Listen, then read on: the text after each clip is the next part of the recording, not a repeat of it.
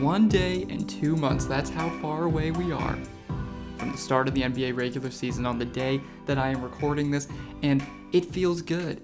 It doesn't quite feel like, the NBA is giving me that hug that I need right now, but it feels like I can see the hug. It's in the distance. We're running towards each other. It's a romantic moment, slow motion. We're getting there. We're almost there. The NBA schedule came out today. That was kind of your first little glimpse of it. And we're going to talk about that in just a second. But before we do that, I just want to say, you can expect more of these shows as we get closer to the NBA season. I started this kind of, midway through the off season in that July time because I wanted time to feel out how I wanted to do the show and just kind of make it more of, this fun hobby experiment for right now. But I'm able to find my footing slowly, slower and slower. I think I have a lot of fun guests that I can bring on that I've wanted to save closer to the start of the regular season. So for those who have been listening, and I'm very excited and very thankful for those who have already followed, subscribed, or whatever, there's been, a chunk of you, and that's been awesome so far. And I just want to let those people know who have been, tuning in every single episode. There's going to be more of these coming out on a consistent basis on a weekly basis as, training camp starts up next month and the NBA regular season is upon us. So with that said, I do want to start this show just quickly touching base with some of the marquee matchups that the NBA announced earlier this week. Before the chunk of this show, it's going to be just me this time. Hopefully, did people just turn off the show? I think I just heard some folks do it, but it's just going to be me this time, like I did a couple episodes ago. We'll keep it relatively short, but I'm just going to try to go through my, I'm going to call it an Eastern Conference status check. It's going to be a power rankings of sort, but I don't want to, because I will change it as the year goes on. But I just want to give my thoughts and rank where I think the Eastern Conference teams stand as of right now. Because, things can still definitely change as we near the regular season. But we're going to get into all of that shortly. First, I want to start with talking about the NBA schedule. Okay, so on Wednesday this week, the NBA released the full NBA schedule. Before that, things were leaking out. Which I just want to say real quick, I find it so silly how, I know how this all works. I don't know if you guys know how this works, but media people, right, like and this happens all the time in the media, they get the schedules in advance. So I think people know this, but if you don't, they get all the schedules several days in advance, and there's just an embargo on it. So you're not allowed to, share or publish what's on it. That's why some places you see have immediate thoughts on the schedule or immediately publishing their best games of the season and things like that. So I think it's funny when things are leaking out because I'm curious, is NBA giving the heads up, do this, or is just people, are certain reporters in local markets just picking which games they want to say, a source told me that this, it's no, you have the schedule in front of you. So, and also I just think in general, the NBA schedule release is always more exciting than it actually really is. It's always, it's cool. It's a nice glimpse. You get excited that the season is still coming. But like I said at the beginning of the show, we're still 2 months away from it. So I don't know. It's a fun day for NBA fans just because it reminds you, hey, basketball's coming soon, but it's still a long ways away. And the schedule, it's just kind of the schedule. It's 82 games. With that said, let's go through some of these marquee matchups, and I just want to start with giving some thoughts on the opening night slate, which the NBA announced is going to be October 18th. 2 games that night. You have the reigning Eastern Conference national champions, the Boston, or did I say national championship? I got college on the brain. College football starting soon? No. The Eastern Conference reigning champs, the Boston Celtics, will take on the Philadelphia 76ers, and that's the first game of the night. And then the Western Conference game that we're going to get is Warriors-Lakers. So, in terms of that Eastern Conference game, solid, totally decent matchup in my mind. It makes sense. You always put the finals teams on that night usually, so it's good to see, Boston and 76ers should be a totally fine, normal, fun Eastern Conference matchup. We get an immediate glimpse at whether Harden is going to actually be the renewed Harden that he's kind of teasing that he's wants to be and that he's going to be. So, and that team, the 76ers, made a lot of fun offseason moves. PJ Tucker, even adding DeAnthony Melton from the Grizzlies and Daniel House. They needed more three-point shooting. They took some of the fewest three-point attempts in the league last season. So it's good to see them kind of prioritize adding some of those three-point shooters. So that game should be totally fine. The next game is where I have an issue, if you will. The Warriors and the Lakers. I totally understand, of course, you're going to have the reigning champs, you're going to have the Warriors in there, but it pains me. All this Lakers stuff, it pains me, and I get it. It's a major market. It is what it is, but we're talking about a team that won, how many games did they win last year? I should know this at the top of my head, but was it 39? I'm going to look it up right now. Can you hear my keyboard? If you can hear it, it's like some ASMR for you in mid-podcast. Let's see. The Lakers were 33-49 last season. So you're having a team that's 33-49 on your opening night. And yeah, again, I'll say it. It's the Lakers. I understand. It's LeBron James. It's Anthony Davis. But it's also Russell Westbrook, who was a terrible and atrocious fit on that team. It's also a team that, if you look at their offseason, had a pretty, in my opinion, a pretty nasty offseason. Like Troy Brown Jr., who I know plenty about from the Chicago Bulls, I'm still high on what he can potentially be one day, but they kind of add him as a marquee name. They're adding players like Juan Toscano-Anderson, Lonnie Walker, Thomas Bryant. These are all Clutch clients, by the way, so shocking. But when you're talking about a team that's revamped from just winning 39 games, or hopefully, hoping is revamped and worthy of an opening night appearance, the Lakers aren't that team for me. So is it possible, they have a bounce back year? Yeah, of course, but I don't know. It just frustrates me sometimes. The Lakers' attention, it is what it is. Okay, so then I want to just quickly bounce over from opening night. We should probably touch on the Christmas Day games. Now, I don't think this should come as a surprise.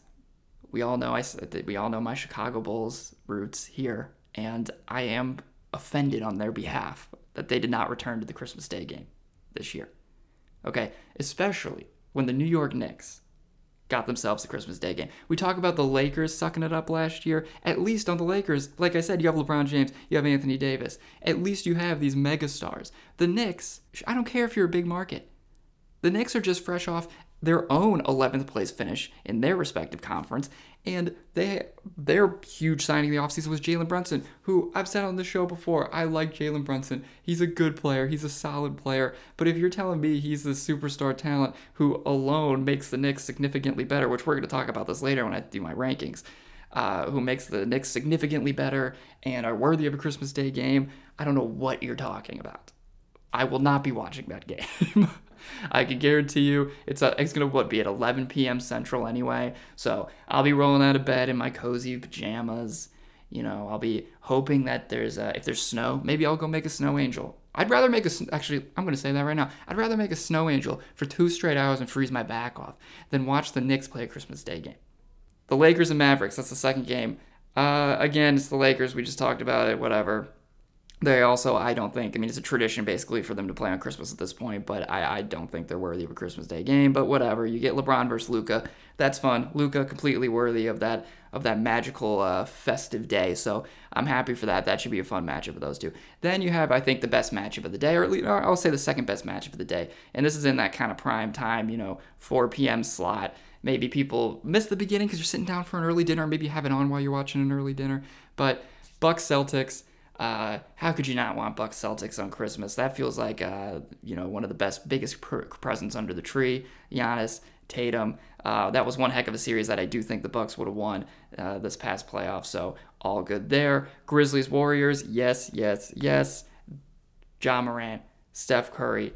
The beef that was created in the playoffs last year. Odd beef. I think maybe show a little more respect for your elders, Grizzlies. But I'll take it because if there's anybody who could back up the beef, it's Ja Morant, it's Desmond Bane, it's Jaren Jackson Jr., it's freaking Dylan Brooks, who's not afraid to shove you when you're going up for a layup, pull a Grayson Allen on you, which not a fan of, by the way. I'm just saying he's not afraid to do it. And Kenny Lofton Jr., Summer League standout on a 2-way contract. Steven Adams, who could just pick up Tony Bradley and throw him into the stands if he wants to. I'm just saying that is the game that we all want. It's, the vets versus the young guns, and I'm glad that's the 7 p.m. game. I'm hoping that I'm stuck with some Christmas ham. I hope I don't fall asleep. Then, if I do fall asleep, I'll wake up at least in time for the Suns and the Nuggets. Totally solid finish to the night.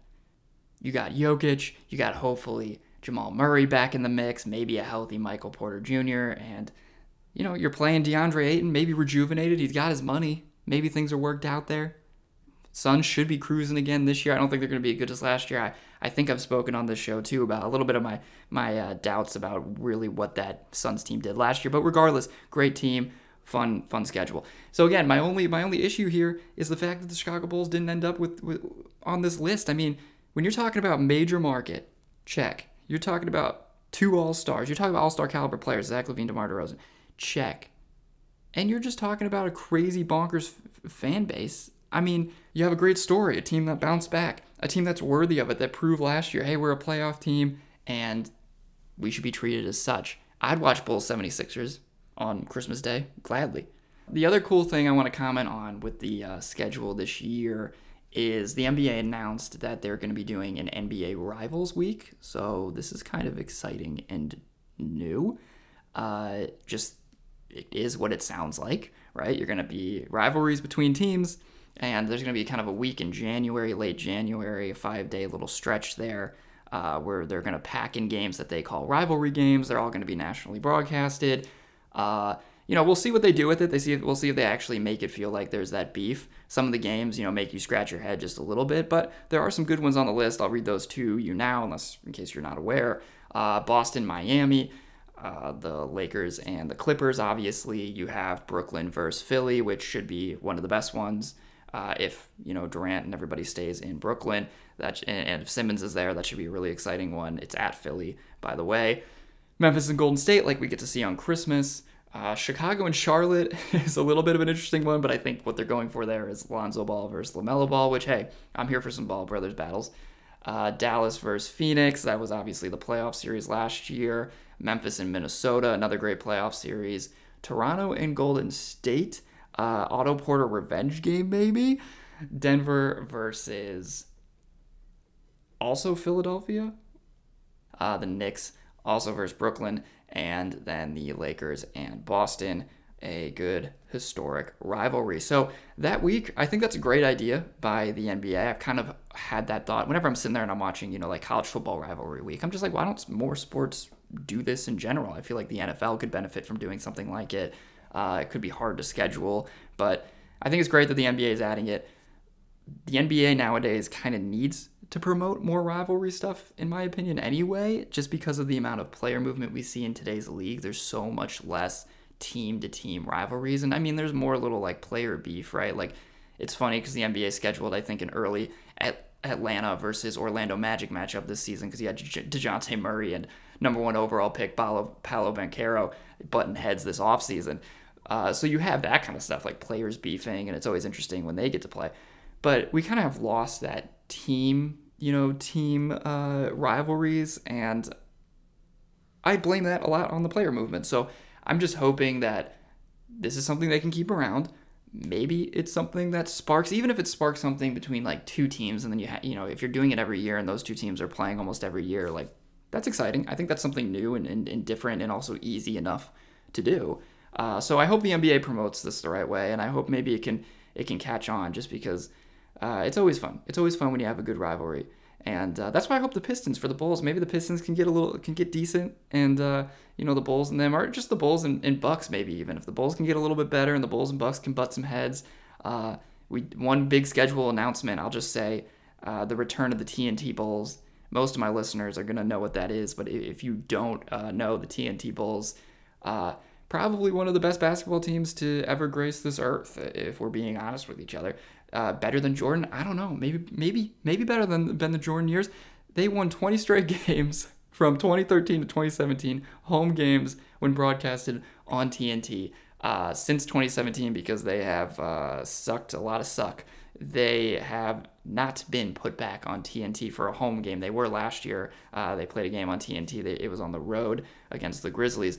But we're back at the United Center this year to watch the Bulls take on the Bucks. We'll see if they can keep that 20-win streak alive. I'm really excited. It's going to be a true test against Milwaukee, but there is no team and there's no magic in sports quite like the TNT Bulls. So, in my opinion, when we're looking at the NBA schedule in a whole, that's got to be the best one on the list. All right, schedule talk is done. We can talk a little bit more about it. If I'm going to look more into it as this week goes on, specifically, obviously, from a Bulls angle over at Bleacher Nation. So if I see anything that I think is interesting, and also I want to give a brief shout out to Positive Residual. That website every single year does an awesome deep dive into the NBA calendar. I have not been able to do my normal research through their database into it, so that's what I'm probably going to do later this week. And if I see anything interesting, they'll calculate rest days, how many back-to-backs there are, all that good stuff. So I look forward to digging into that, and if I see anything interesting, then we can just talk more about the schedule at another time. But for now, like I said, I want to do an Eastern Conference status check / power rankings. I think I'll think of a better term for this, because my plan is to do it more as for both conferences as the season goes on, and I'll update my list throughout the year and just kind of give you my thoughts on where I think the conference as a whole is at. And I kind of split it up into tiers. So yeah, let's just kind of start with that. Number one in the conference, I still have the Milwaukee Bucks. How could you not? I know, I understand.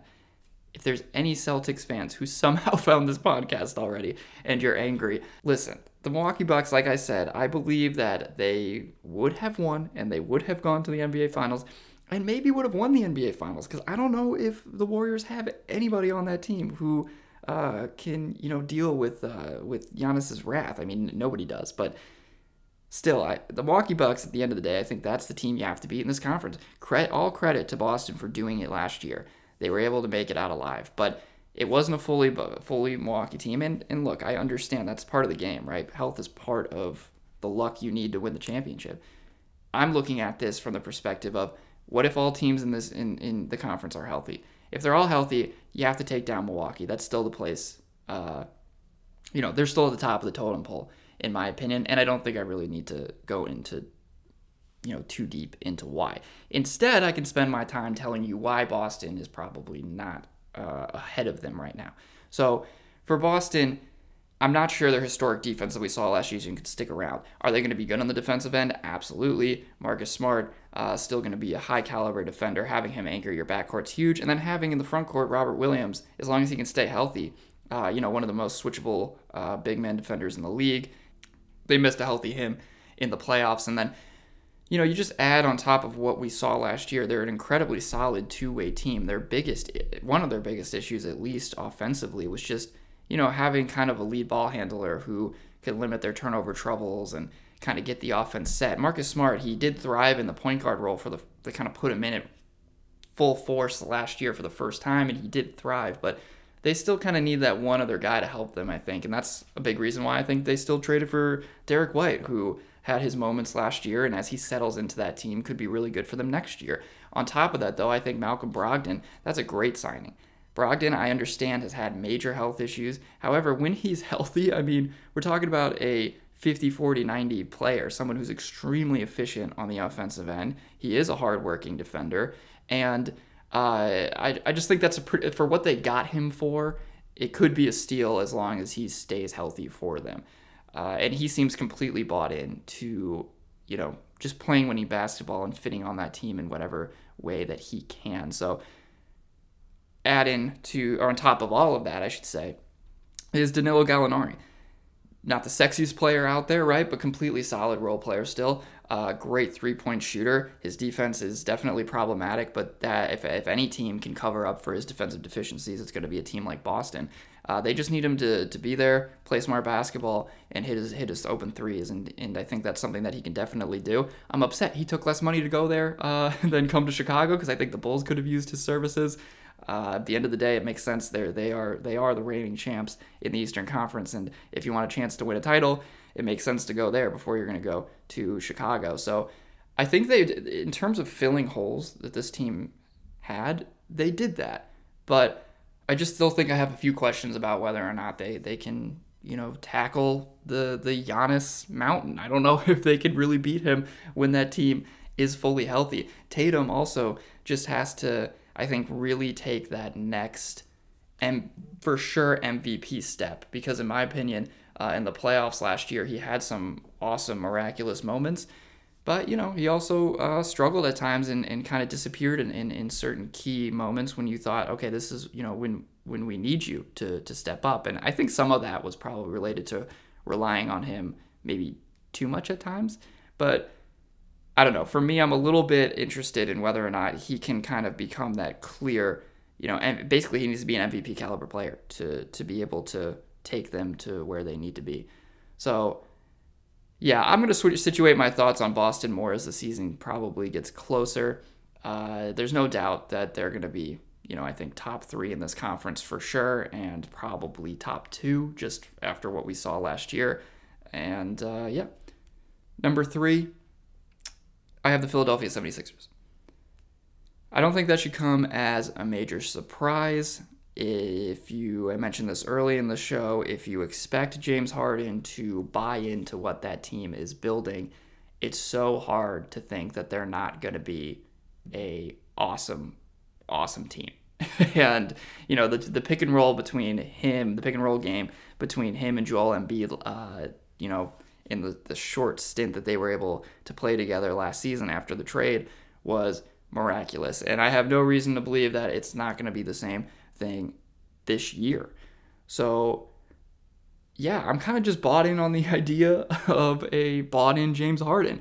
And that could be problematic. I could be, I just don't think he can't, dip out on 2 teams, right? Or, on another team in, 3 teams. And he's already did it for 2 teams in 2 years. He can't do it again, right? I mean, I don't know. That's just my thought. He's got to buy in eventually. And kind of like I mentioned earlier in the show, adding PJ Tucker, who is just, he wins. He wins your team games because of his incredibly solid defense. He's an awesome locker room presence. The teams he's been on the past several years are winning teams. Simple as that. The bigger additions, I think, guys like Daniel House and DeAnthony Melton, you don't think of those guys right off the bat, but we're talking about a 76ers team that averaged the 4th fewest three-point attempts per game last season. So when you add more shooters, you had problems with playing guys like Matisse Thybulle who weren't going to be able to knock down three-point shots at times. But when you're adding DeAnthony Melton and you're adding Daniel House into the rotation potentially, those are legitimate catch and shoot threats that I think this team needed. So Milwaukee, Boston, and Philadelphia, I kind of have in their own tier.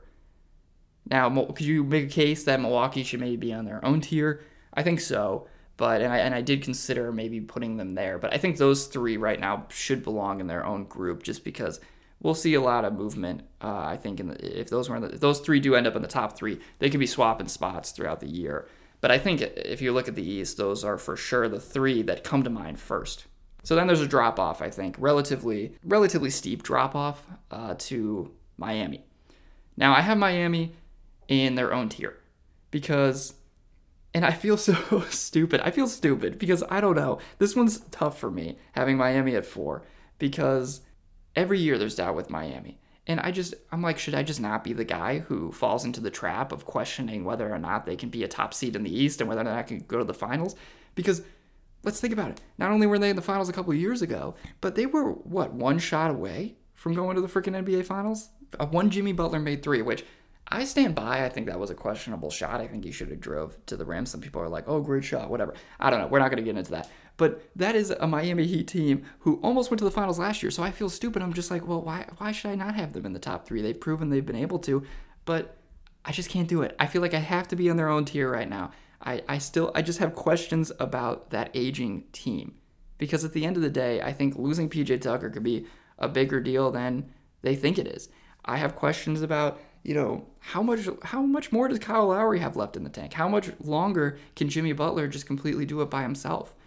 Where was Bam Adebayo when they needed him most last year? He had some moments in the playoffs, but offensively, I was kind of thinking that Bam would be an even stronger offensive option than he's turned out to be over the last couple of years. I think when they were first in that finals run in the bubble, it was like, okay, Bam might be the next best big man in the league, potentially one of the best big men in the league, and he's a defensive player of the year caliber player. Don't get me wrong. It's just I thought that offense would be a little bit more there right now. So I just have I don't know. I have questions about how high their ceiling is, and again, I know that sounds silly, but it's just something inside of me that I'm not there to say they can keep doing this. I want them to prove me wrong again. Well, I don't want to because I don't particularly like Miami as a franchise. They bother me because of how good they always are, but they can prove me wrong gladly. And that's why I kind of keep them in their own tier. I'm willing to move them in to that top, to make it a top 4 in that first tier and put them in the mix. I just need to see whether or not this team can kind of get over the own hump they've created for themselves, which is like, you're a really good team, but like, are you elite? Like, who's your superstar? Jimmy Butler's always on the brink of like being that top 10 superstar-esque type talent. Can he do it for a whole season again? Can he do it for a whole playoffs again? When you were built around Butler and Lowry, that is an older core. I think that's why they're, and they know that. That's why they're pushing for, that's why they would love to get Durant, or that's why they would love to get Donovan Mitchell, because they need to keep staying relevant. I think they know, like, there's a clock on this thing right now. Unless Bam ascends, like I said, into this awesome offensive player, this awesome, guy who can carry you on both ends, like, the clock is ticking on this team right now. And so that's why I can't really buy into the fact of them, being right now in that top 3, because I don't know when the alarm's going to go off. The clock's ticking, it's getting closer and closer, and the alarm could very well go off this year. Who knows? All right, another drop off. We're at number 5. I'm going to do it. I'm going to do it. I'm going to put the Bulls there.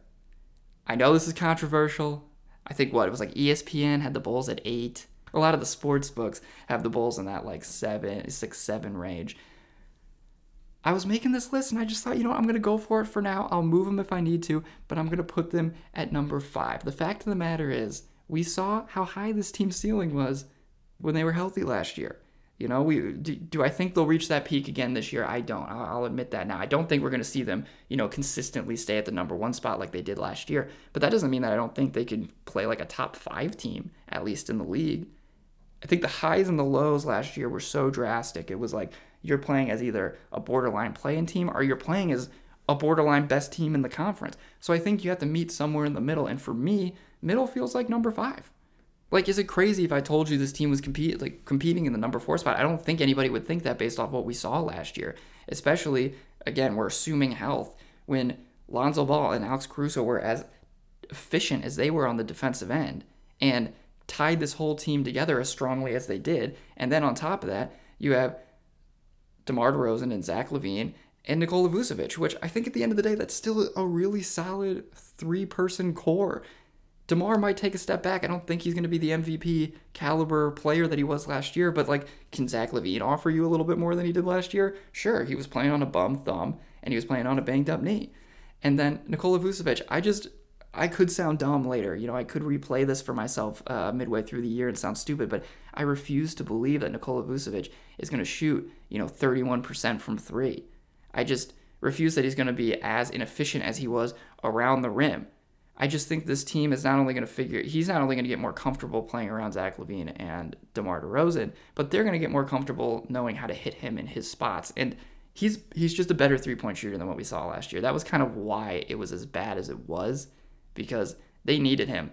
They were a team that shot so few threes. They needed him to hit those. And so it really stood out that he had a down year from behind the arc. But he shot 40% the year before.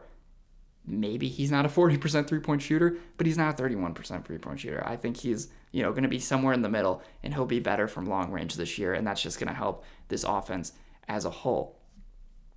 The issues, though, on this team, why I can't really put them higher than 5 right now. 3-point shooting, which we just kind of talked about, rebounding, rim protection. Now, at least this offseason they fixed the rebounding issue. I do believe that shouldn't be a glaring problem anymore, just because adding Andre Drummond, say what you will about Drummond, and I have, he is a stinking good rebounder. One of the best in the league, remains one of the best in the league. Bulls were, near the bottom 4 or 5, I believe, maybe even worse than that, in offensive rebounding percentage. Drummond will definitely help fix that up. On the offensive end, he's not going to give you really scoring or anything, but a guy who can give you the screen assists that you need. He's also a better passer than he gets credit for. So in terms of a backup big man, He'll be solid, and like I said, I think the rebounding will definitely improve. What will not improve, unfortunately, is the defensive rim protection problems. I think a lot of people trip themselves up because they're like, hey, Andre Drummond, big dude, physical player, but that doesn't mean he's good on defense because he's not. He's never been a very good defender. He can get eaten alive, so I worry about the Bulls' rim protection problems. I don't think they're necessarily going away this year. And again, especially against these bigger bodies that we talk about above in the East with Embiid and Giannis. And look, nobody's going to actually stop those players. Like, nobody ever. But the Bulls don't have even anybody that can give them a relatively difficult time right now, which is worrisome when you're trying to, become a top team in the league. So on top of that, the other issue is the three-point shooting. Is Goran Dragic a good three-point shooter? Yes, he is. However, he doesn't fix your three-point shooting problems. He has never necessarily shot a ridiculously high volume. We also don't even know if he's going to be in the freaking rotation with how many guards the Chicago Bulls have. So you didn't add anybody this offseason that fixed your three-point shooting problems. And we know that they shot the fewest three-point point attempts per game last year. Did they at least hit them at a high clip? Yes, but we saw it doesn't matter in the playoffs when teams like the Bucks force you to shoot threes and you don't have enough three-point shooters on your roster. It's going to be something that potentially sinks you. So I definitely worry about the fact more teams just saying like, hey, Bulls, I dare you to just beat me with a three tonight. And they're not going to be able to unless maybe Kobe White somehow sees a resurgence. Maybe Patrick Williams, who, to his credit, this, it's practice footage, but one, he's already been a 40% three-point shooter in his career this year. It's been on low volume, but this summer, his three-point shot's looking even smoother. If he can speed up his release time, which it looks like he has in some film, he can get more shots off. It's not hard to believe that his volume could just go up. So, he might be able to help a little bit in that category. And speaking of Patrick Williams, this whole thing just kind of revolves around him, right? I think the Bulls' ceiling simply revolves around Williams. I guess you could say maybe Levine's ability to become an actual two-way player and add the defense that we saw in the Olympics a couple of years ago, but it really revolves around Patrick Williams and Lonzo Ball's health. I'm going to start rambling if I focus on too many things. But Patrick Williams, his ceiling, he is also their ceiling, because if he can actually be like a 15 to 17 points per game scorer this year, if he can actually be the stay on the floor and be the elite defender that he's flashed, then maybe he does help your rim protection problems. So there's real upside for this team if he actually hits the way this front office is certainly banking on him doing so. So yeah, I'm buying some of that potential. I'm buying some of that stock. I do think Patrick Williams is going to be pretty solid. He might not be as good as some want him to be right away or this season, but I think he's going to be good. And then I think this team, I'm knocking on wood, that they're going to stay healthy. And if they still stay healthy, I do think this is a top 6 team. And simple as that.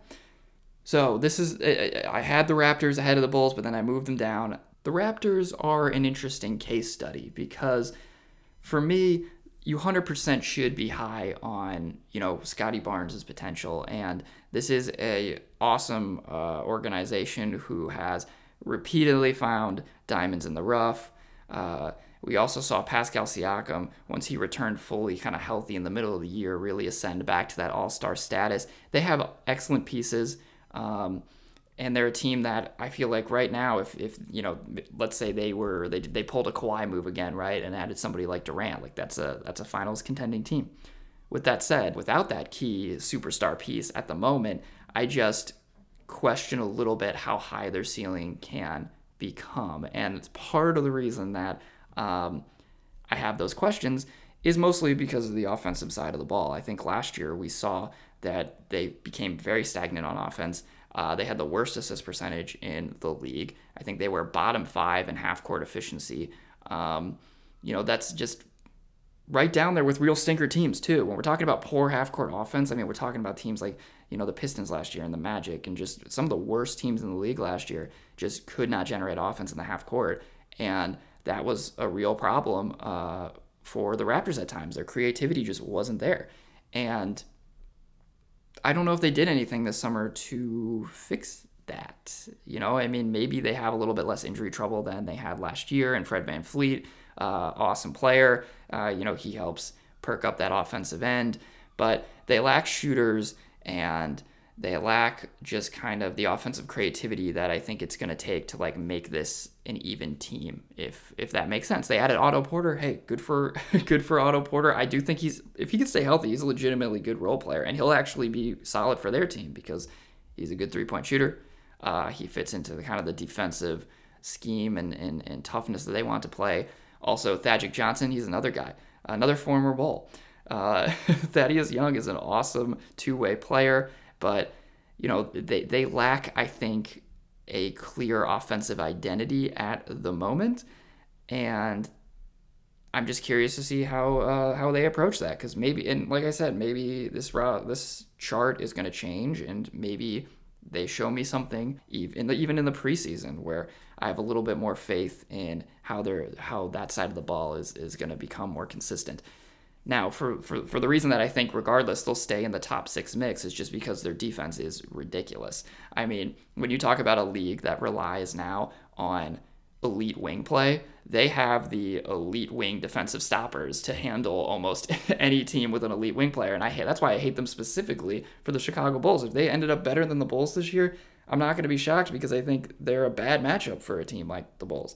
But with all of that said, they also still lack a hole at the center position. Vucevic on the Bulls kind of dominated them last year, and they didn't get that big man that I think their team really needs, or that traditionally sized big man that their team needs this summer. So that's another area where, with their offense, it could potentially hold them back. But they're still a good rebounding team. The defense is still elite. They out-hustle anybody and they outwork anybody, and that's not going to change. So when you do those things and you have that foundation and you at least have a talented enough player and you have enough talented individual scorers like Siakam or Van Fleet, you're still going to be a pretty solid team. Like we all know, defense wins championships, stuff like that. So defense can win you a top 6 seed, in my opinion. Number 7, I have coming in as the Brooklyn Nets. I'm not going to say much here. 1, because it's exhausting and I don't want to. But 2, because they're the biggest wild card. I just think I have to put them at 7 for right now. Like, I don't want to give them more credit than 7 because I don't know who's going to be on the team. But I also don't want to give them less credit than 7 because I don't want to say they're not a playoff team when there's potential that both Kevin Durant, Kyrie Irving, and Ben Simmons are on the team. So, yeah, I just think I'm going to have to keep them at 7 for right now. And that's where we will put it at. We're all still in the same tier, by the way. Okay, so I think that meaning there's a lot of subject to change, I think, in this area of the chart. The Bulls can be worse than Toronto, or the Nets could be better than both those teams. So Bulls, Raptors, Nets, it goes 5, 6, 7. Number 8, same tier, is the Atlanta Hawks. Now, I've seen a lot of love for the Atlanta Hawks this offseason, and I get it. But is it also bad that, I want to do the wait-and-see approach with this team? I don't know. I mean, 2 years ago, they got to the Eastern Conference Finals. I get it. That's, hyped up. But I feel like is that the team we all expect to see? Because last year, this was a team that barely cracked the top 8 seed. So I just don't understand why we're all of a sudden back on this bandwagon of the Hawks are potentially out of the play-in tournament and they're a top 6 team in the league. Is it because they added DeJounte Murray? Because as much as I like DeJounte Murray as a player, there's real questions about how quickly the Hawks can adjust to having him play alongside Trae Young. And there's also just questions across that roster. But let me comment on the DeJounte Murray thing. I'm confused with just how much value we're putting into this Murray thing. Is it because the trade was intense? Because, they probably gave up too much for a player of Murray's caliber. If we're just assuming it's like, oh, well, he went for that much, so we have to assume he's this, at this level of good. He's a very good player, but I was looking at this earlier, and since playing 25 minutes per game in his career, which I think came in his 3rd season in the league, or did he tear his ACL in the 3rd season? Which came in his 4th season in the league, because he tore his ACL in the 3rd season. So he started playing 25 minutes per game in his 4th season in the league after that ACL injury. And since then, he's yet to have a winning season in his career. He hasn't gone to the playoffs or anything. And while early in his year, he saw some of that success thanks to how good the organization was, we're still talking about a player who hasn't had a winning season in a long time. And let's not forget that the best version of him has also been somebody who's always had the ball in his hands, or at least the all-star version of him that we've seen the past couple of years is someone who's been able to initiate the offense, someone who on the offensive end has been able to create his own shot. And there's real questions in my mind about how is that going to fit alongside Trae Young. Now, could he unlock a really fun off-ball scoring game for Trae, almost like a Steph at times? Absolutely. But do we know if Trae is going to buy completely into that? And perhaps this is all hypocritical because of the fact that I just watched with the Chicago Bulls two, primary ball handler, high usage type players in Zach LaVine and DeMar DeRozan actually make it work quickly. And, for that reason, I shouldn't be over worrying about whether Murray and Trae Young can do the same thing. But, DeMar became a different player when he was in San Antonio, and those are two older players. So I don't know. I just have a little bit of concern about how those two are going to fit together. And probably bigger than that, though, is questions about the rest of the roster. It's like this team still has John Collins, but it seems like you don't want John Collins at all. It also seemed like you were ready to get rid of Clint Capella just to, get Rudy Gobert. So is this team stable enough to kind of have that chemistry that we saw 3 years ago? I know it kind of sound a little bit silly to bring those things up, but they're real. I think they're real thoughts. There was talk about trading Bogdanovich, and there's talks about trading all these guys. So I think that's a legitimate at least concern or question to bring up. And then also we can't forget the defensive concerns. I mean, this was the 5th worst defense in the NBA, and all of a sudden we're supposed to expect that to jump back up. DeJounte Murray is an all-NBA caliber defender. Do not get me wrong. He's a super talented.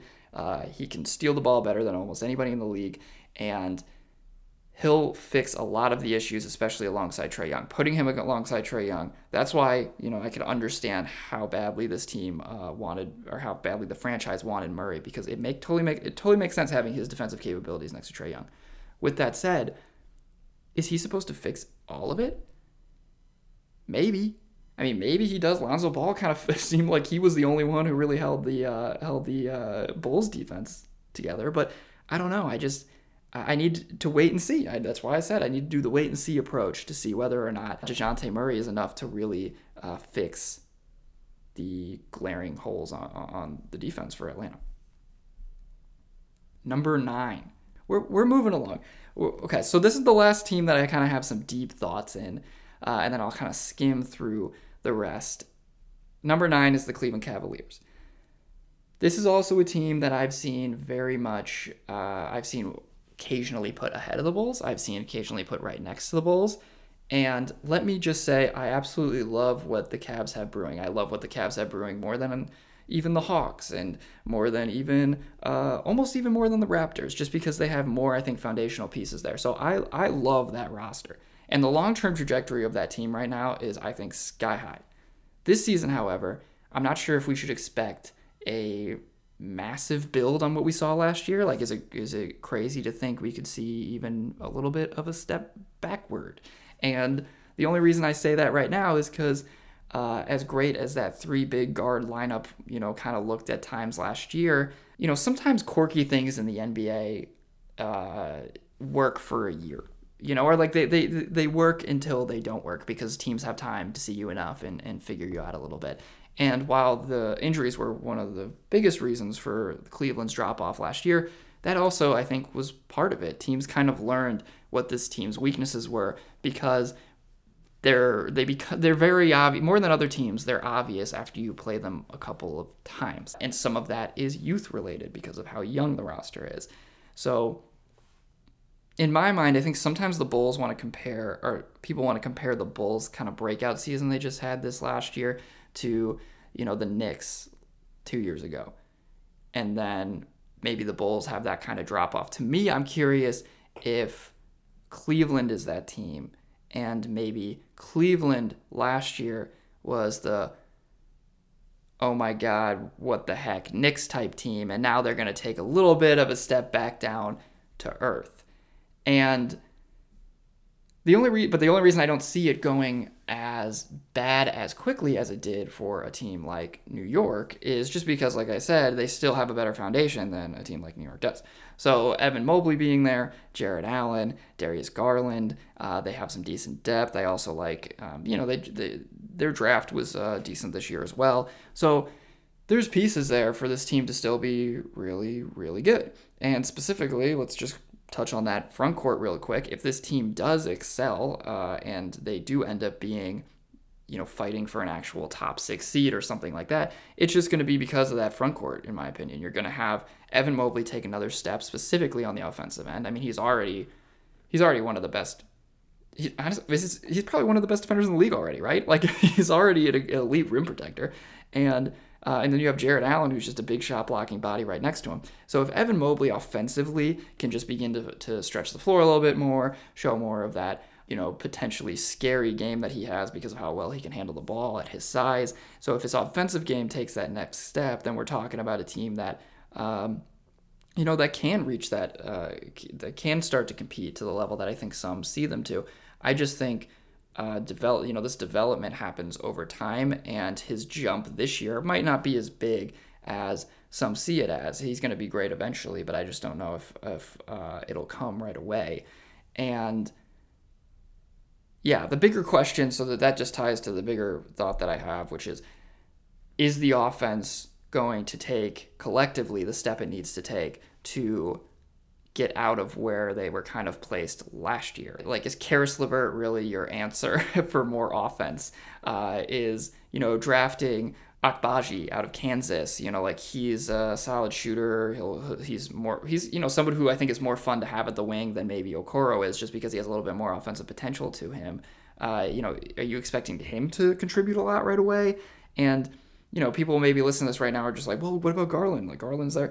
I understand. We saw Garland have an all-star caliber year last year, but they still were where they were in the standings because he has some major turnover issues and just because he didn't have a lot of help on the offensive end. So Garland's great. I just don't know if they have enough other offensive options to rise as quickly as maybe some believe they will.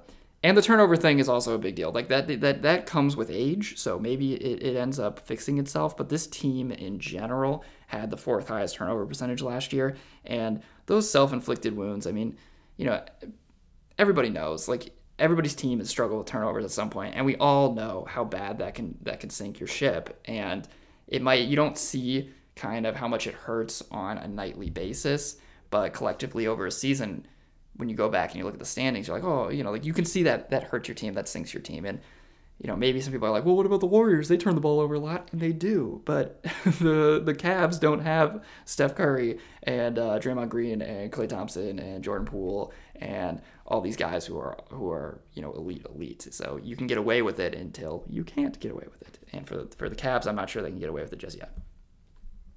Drop off. We've hit the drop off. I'm going to let's regroup here. So first here I have Bucks, Celtics, 76ers, 1, 2, 3. Then I have a drop-off, and then I have Miami at number 4. Then I have a drop-off, and then I have the Bulls, Raptors, Nets, Hawks, Cavaliers. Okay, all in that tier. So 5, 6, 7, 8, 9, in my opinion, in the Eastern Conference are all on the kind of a similar level right now as we head into the year. Yeah, I think that kind of goes to show, like, playoff-wise, the East, I can't remember the East being this freaking good in a long time. I mean, we got some competitive teams. And obviously there's one more, I guess, postseason type team at the number 10 spot. So after the Cavs, I have a drop-off, and then you have that last play-in spot. And that's where I have the New York Knicks right now. Like I said, I'm not going to, these from the Knicks down right now, I'm not going to get too deep into them just because I don't want this to run too long and turn into anything too boring. So for New York, I have them at 10. Their ceiling is higher, but I touched on this a little bit earlier. I think maybe we're putting a little bit too much stock into what they did 2 years ago and ignoring maybe some of the concerns we saw this past season. And, Jalen Brunson, I don't know how much he fixed. I also don't want to get too much into the Knicks because if they trade for Donovan Mitchell, everything changes. Everything changes. Another team rumored to be in the mix for Donovan Mitchell actually was also the Wizards, who I have at number 11. Everything also changes for them if they were somehow to trade for him. But I just don't know how you can put the Wizards any higher right now when we consider that they haven't proven to be, real elite playoff caliber team with Bradley Beal in a handful of years. They are playing worthy, sure. That's why they're at number 11. Could they be in that mix? But they keep putting new pieces around Beal, and there's something to the continuity thing that teams have been doing more and more recently, which, you just saw. I brought this up on the show before, but the Celtics and Warriors, those are two teams who, have been building their team for a long time. That's why we see a team like the Bulls trying to stick with that same thing. I think that's why a lot of teams might be a little bit nervous about going after Kevin Durant right now. Maybe they like the core they have, and they're like, well, do we want to get rid of everyone just to bring Durant in and then hope we have a chance, over the next 2 years, or just kind of build because we're seeing the value of building teams. Washington is somebody who's just kept, bringing in and out players to put around Bradley Beal, and now they have Porzingis in there. And I don't know how Beal and Porzingis are going to mesh. Theoretically, it should be okay, but Porzingis can never stay healthy. And while I like a handful of their role players, specifically, I like trading for Monte Morris and Will Barton, but Denver's a better team and has a better core than Washington. And I'm scared that they're going to ask Will Barton and Monte Morris, now that they're in Washington, to do even more. And I'm like, well, they were in the perfect role in Denver. Should we be asking them to do more? Like, are they I don't know. Like, they probably shouldn't be asked to do more.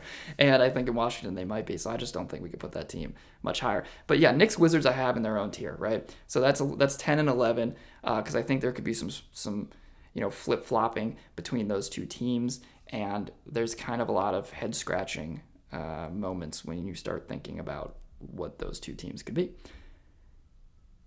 Drop off. Final 4 teams I have in a tier for right now, and that would be in this order. So 12, 13, 14, and 15. I have Pistons at 12, Hornets at 13, 14 is the Magic, and 15 I have as the Pacers. A lot of movement can happen there. I just kind of did that. That was like first thought, wrote it down. Pistons I'm probably higher on than some people, just because I really do. I love Cade. I think the Ivy draft, ending up with Ivy out of that draft is absolutely amazing for them. And that backcourt is going to be insane. The two of them together should be a lot of fun. And I think Ivy's just going to be pretty good right away. He just kind of, he has a skill set that at least offensively, it's like, how's that guy not going to be good right away? And they have a lot of solid pieces, even trading, for like Alec Burks and Nerlens Noel. Like, those are two good role-playing veterans that are going to clock minutes for them and teach young guys things. So I think that team's probably going to be better than maybe some people are giving them credit for, even though they're super young and maybe their direction isn't perfectly defined yet. Hornets, conversely, I am low on them right now just because it's funny, there's probably the biggest variance in what they could be just because of LaMelo's season. Steve Clifford is a much more, defensive-minded head coach, so maybe he does fix the defensive issues, but I just can't buy fully into what that team looks like right now until I see who's healthy and what that rotation looks like. Magic are still too young, but super fun. Pacers, I think same thing. Young, but super fun. All 4, though, like I said, a lot of movement for change there. So there you have it. That is my Eastern Conference power rankings right now. I'm going to rattle them off one more time for you. I kind of don't like when podcasts just read their lists because it's hard to follow, but I'll do it anyway because maybe somebody doesn't have as hard of a time as I do when people do that. So my Eastern Conference power rankings go 1, Bucks, 2, Celtics, 3, Sixers, drop off. 4, Miami Heat, drop off. 5, Bulls, 6, Raptors, 7, Nets, 8, Hawks, 9, Cavaliers, drop off. 10, Knicks, 11, Wizards, drop off. 12, Pistons, 13, Hornets, 14, Magic, and the 15th spot, I have the Pacers currently. Good? Are we good? I heard you. We're good. All right. That's all I have for today. I think that I hope that was a solid solo show.